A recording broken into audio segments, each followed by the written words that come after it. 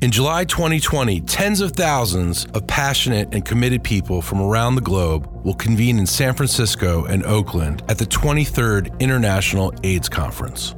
This gathering among the world's largest conferences will happen during a critical year when global goals for the fight against HIV/AIDS come due. In 2020, the conference comes back to sacred ground in the Bay Area, a front line in the fight against HIV after 30 years. In this podcast, we'll be talking to a diversity of inspiring guests. They have been and remain at the very forefront of the ongoing fight against HIV/AIDS, both at home and abroad. In this episode of AIDS 2020, I'll talk with Steve Morrison and Sarah Allender, who co-host this podcast with me. Today's focus is on UNAIDS. UNAIDS was founded in the mid-90s to lead the international effort on HIV/AIDS. Our conversation is especially timely since just this August, UN Secretary General Guterres announced that Winnie Byanyima, head of Oxfam International, is now to be the new executive director of UNAIDS. I'm Andrew Schwartz. I'm Steve Morrison. And I'm Sarah Allender. This is AIDS 2020.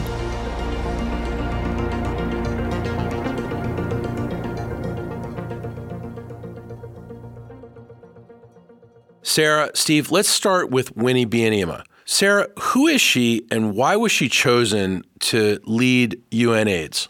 Winnie is a prominent Ugandan woman who has been a global leader in a number of different positions over the course of her career. I had a chance to meet her in 2001. Right. I mean, you know her personally. Oh, I don't know her well, but I had a chance to interact with her during her parliamentary campaign in 2001. And parliamentary in Uganda. In Uganda, absolutely. She's intelligent, she's charismatic, she's strong. She has a resume in Uganda of coming up through the Bush War that resulted in President Museveni taking office in 1986. Right. She served as ambassador for him to France for several years and then became a member of parliament and served 2 terms. Her husband is Kizza Besigye, one of the, and has been the most prominent opposition politician countering Museveni for the last several decades. But they initially were both with Museveni.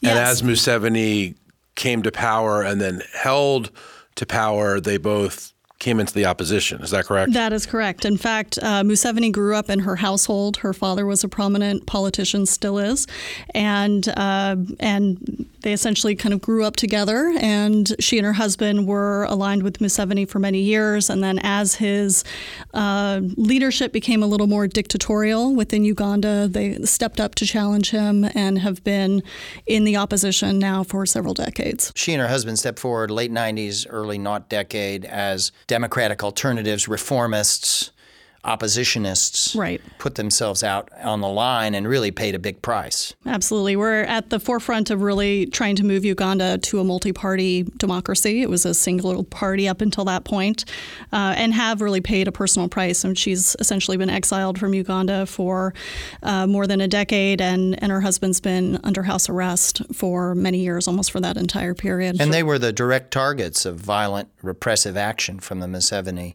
government during these electoral campaigns, and in between these electoral campaigns, they were subject to all sorts of violent harassment. Absolutely. It's an unbelievable story. So they grew up together. Yes, they as came children. As children, came up together, fought in the bush together, took power together, then completely diverged. Her husband's under house arrest. They're separate. They can't see each other. She went into exile and has had this incredible career moving forward. Steve, tell me about the incredible career she's had while her husband has been under house arrest. There's a couple of pieces to add in around her career. She's 60 years old, right? Yeah. So she's still relatively young. Keep in mind, she went into the bush in 81 and very young woman at that time. And she's of that generation. I mean, we had bush wars that brought to power governments in Ethiopia, governments in Uganda, Eritrea, Rwanda, in which we had this sort of new leadership come forward. She's part of that on the younger side.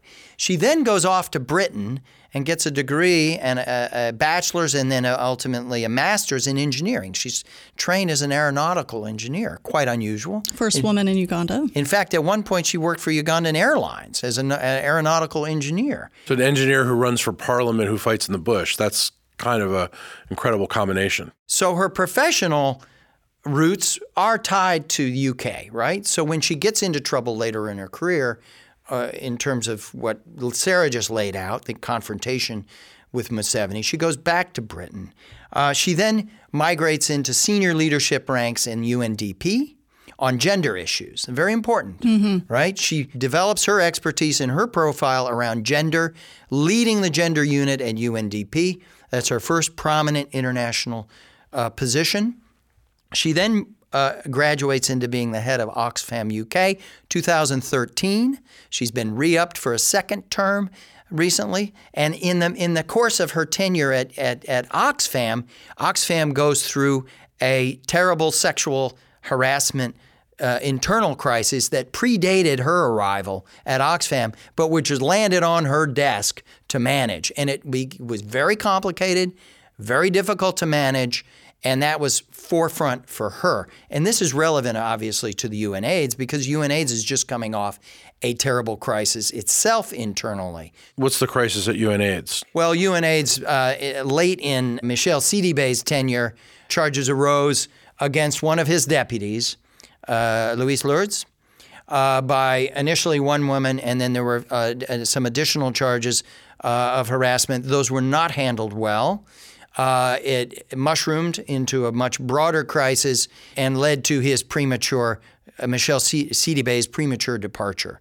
And Michel retired in the spring when he took up duties as the Minister of Health in Mali. That opened the way for filling that position. And that's where we are this week with UN Secretary General Guterres' announcement that Winnie would now become the new executive director of UNAIDS. And the assumption is she takes up her duties in the next few weeks, is in place and able to perform at the UN General Assembly in that role. So that's the background is Winnie arrives at Oxfam and faces an internal sexual harassment crisis that dominates her tenure. She also takes a lead when she's at Oxfam at defining a global agenda of worsening inequality, which is something that she's really been very prominent. She was at Davos.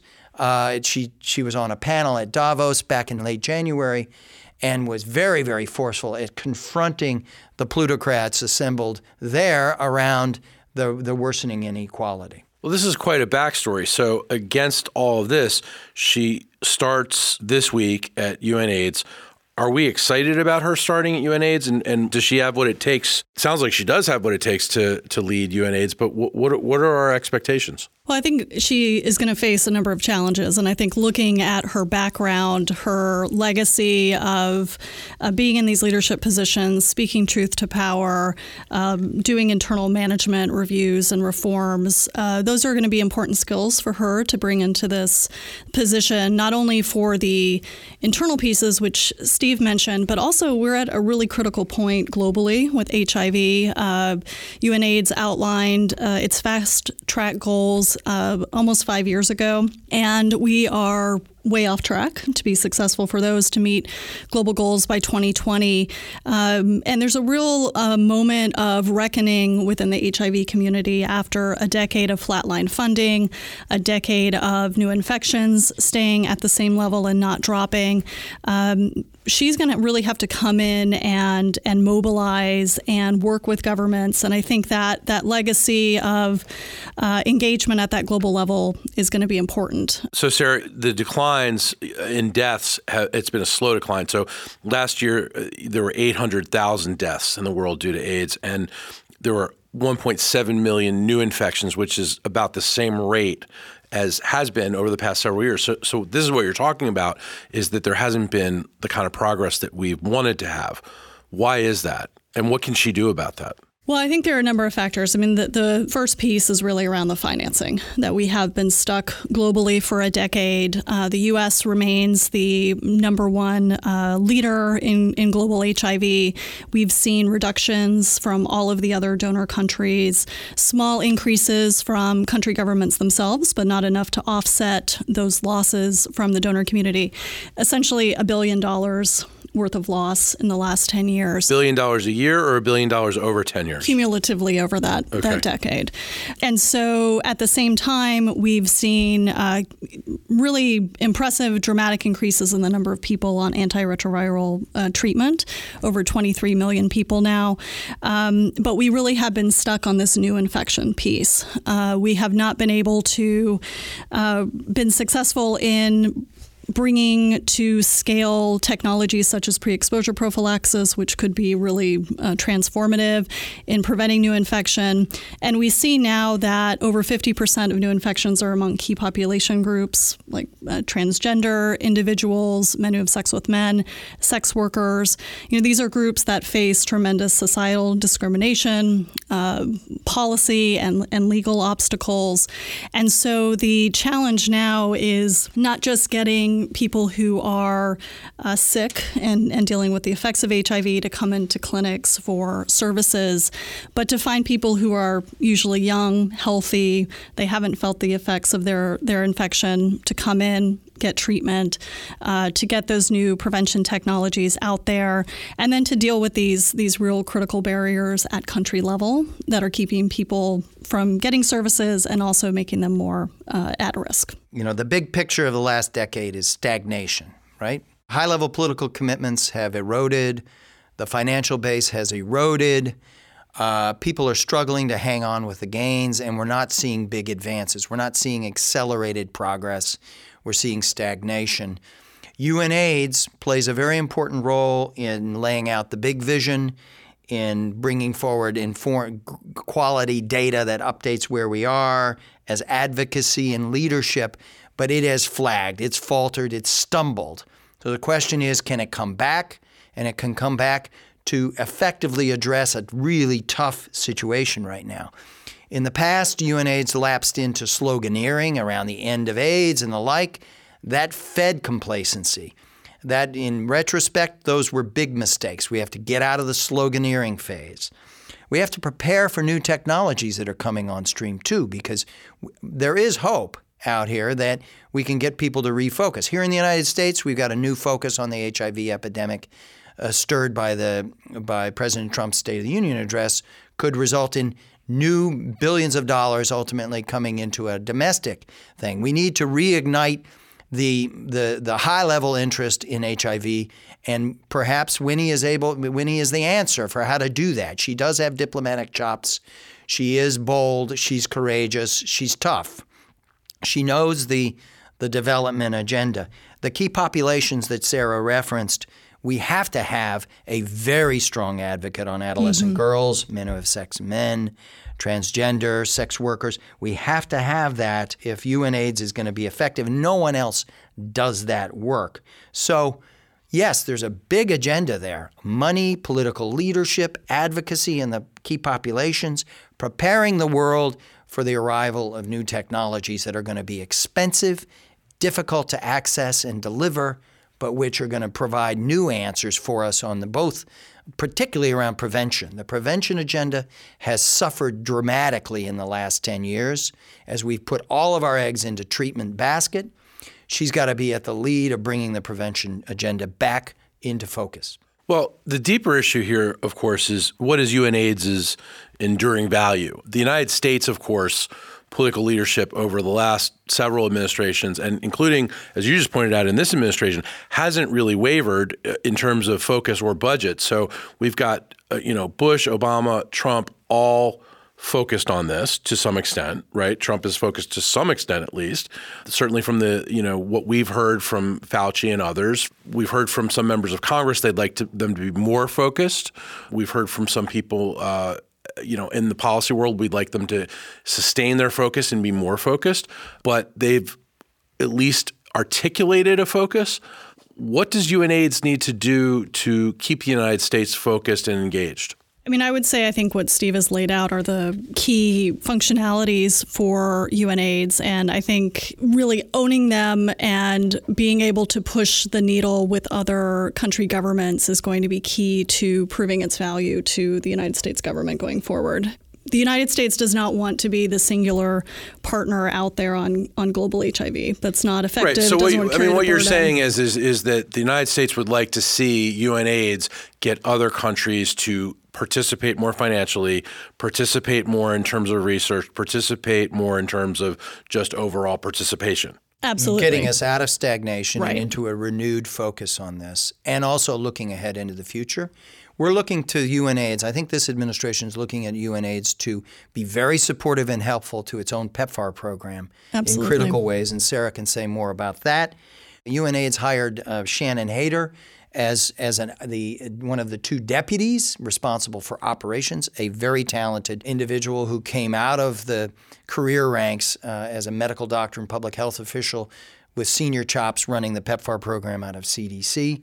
So we have good allies there. While the Trump administration has, in its budget proposals, proposed slashing our programs, our global programs on HIV, Congress has not agreed to those and has kept our programs in place. There hasn't been massive growth, but they've kept them in place. And this is a bipartisan. On a bipartisan basis. What you referenced in terms of the Trump administration stepping forward on the domestic program through the president's State of the Union address is very promising. It has people excited. It's the first time in 30 years that we've taken a fresh look at our own stagnant epidemic here in the United States, and it has people excited. And UNAIDS can be helpful in that regard. We haven't seen yet how, but it can be, and it should be. So to put this in perspective, though, UNAIDS annual budget is $140 million. That's not a huge amount of money, but it's significant. It's real money. 90 million of that 140 million comes from the United States of America.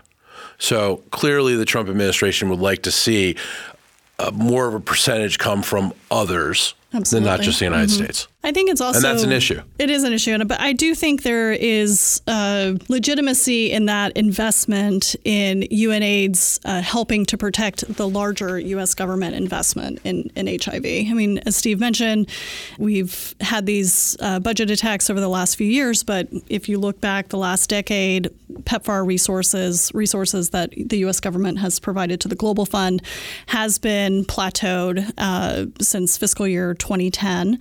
As a result, PEPFAR has really had to streamline and geographically focus its work. It's pulled back from certain countries, even within key countries. It's really focused on particular geographies.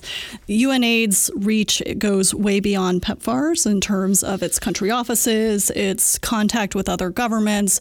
We see really disturbing increases in new infections in places that PEPFAR has not heavily invested or had a presence in the past, including West Africa, Middle East and North Africa, Russia, Chile.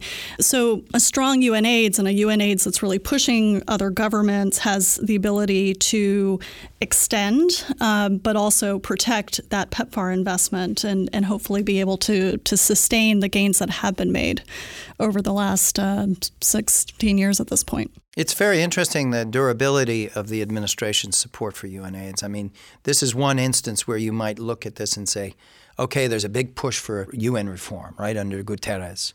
We've got to streamline, we've got to be tough-minded, et cetera, et cetera. You'd think on the face of it, UNAIDS would be on the block, right, for scale down or elimination. But that has not been the case. The U.S. has remained firm in its support, as has the U.K., the Scandinavians, and other key European donors to UNAIDS. And that, I think, is recognition of the core value that UNAIDS brings to the table, and the belief that under new leadership it can fix its internal problems, renew its vision, and be back on the world stage helping guide the response. The administration has walled off the global health program from the rescission cuts. It tiptoes around a lot of the global health programs with a certain special sensitivity that these are things they don't, particularly with the outbreak in DRC and all of the criticism that's come down around the administration's response there. It's the most recent rescission cuts exempt global health, and it is not attacking UNAIDS as one UN agency that really deserves to get shut down or radically reduced. So this is a real case where the administration is not shunning internationalism.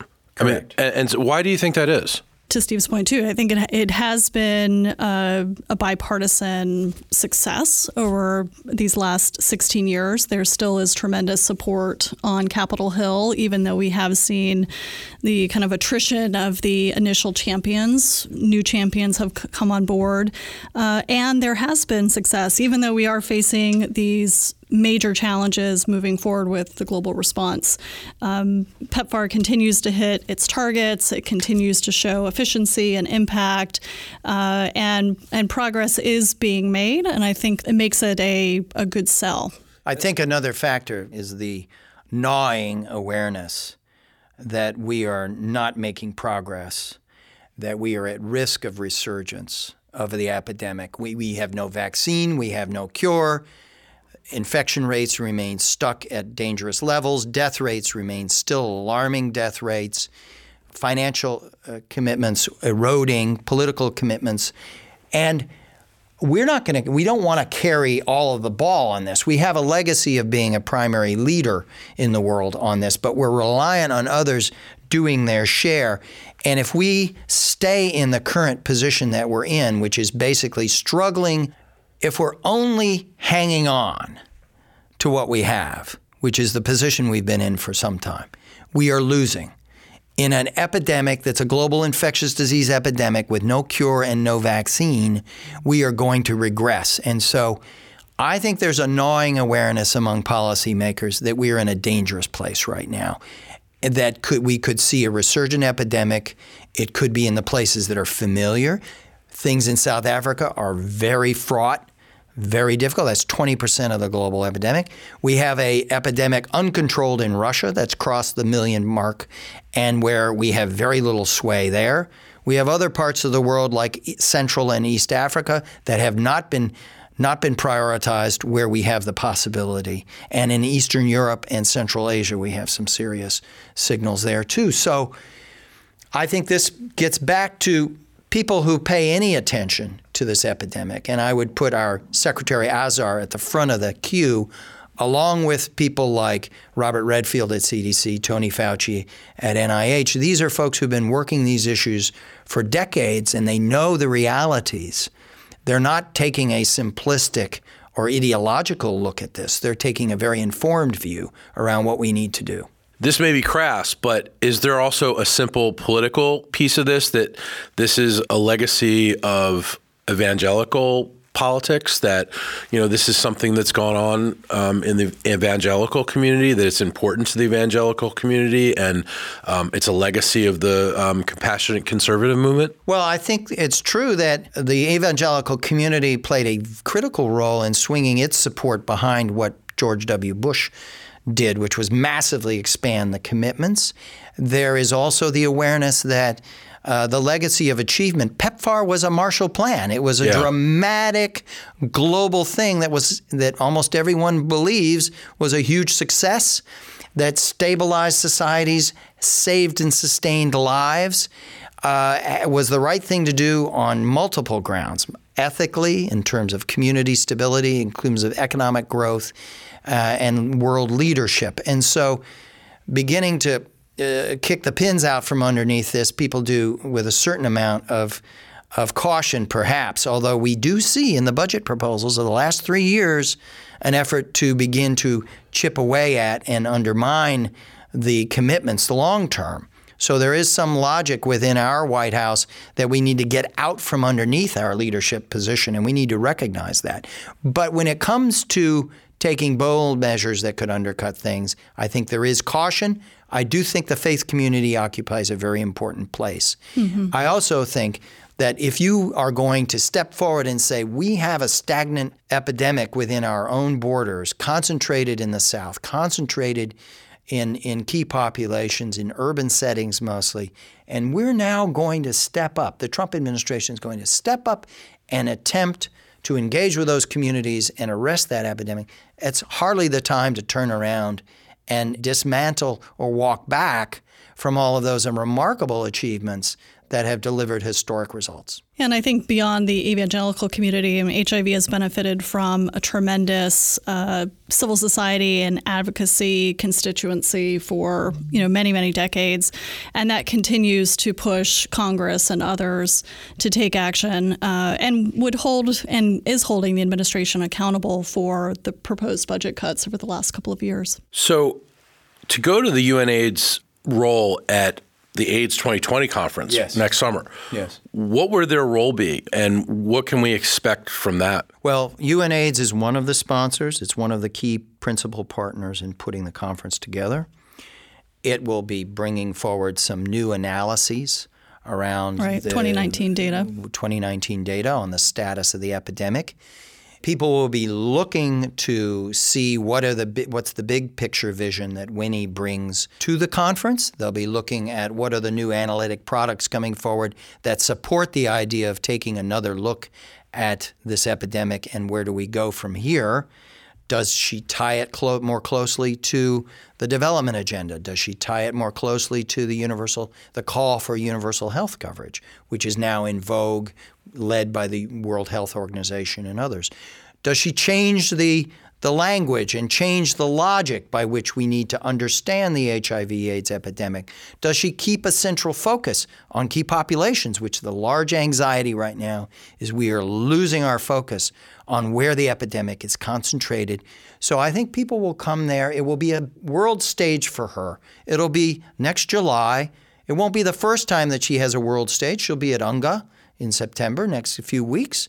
But this will be a big moment in time for her to step onto that stage and be able to say, we are back.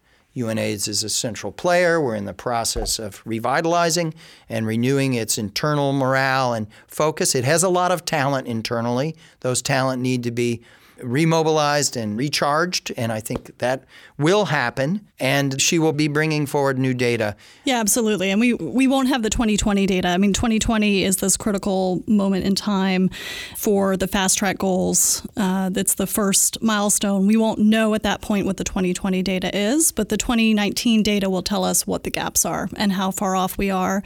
And her vision, her strategy about how those gaps are going to be filled, how she's going to bring in new partners, better engage corporate sector and governments, and how she's going to address these key population issues in particular, I think is going to be important. Well, we very much hope to have Winnie Byanyima on our podcast very soon, and we will work very hard to make that happen. Thanks to both of you for being here with us today. Thank you, Andrew. Thank you. We'll be back soon with another podcast with the three of us. Absolutely. Absolutely. Thank you for listening to AIDS 2020. If you want to find out more about CSIS's research on the global fight against HIV/AIDS, go to csis.org and look for the Global Health Policy Center program page. For more discussions on global health issues, check out Take As Directed, a CSIS podcast that features deep dive interviews with leaders in the global health policy space. Listen and subscribe now wherever you get your podcasts.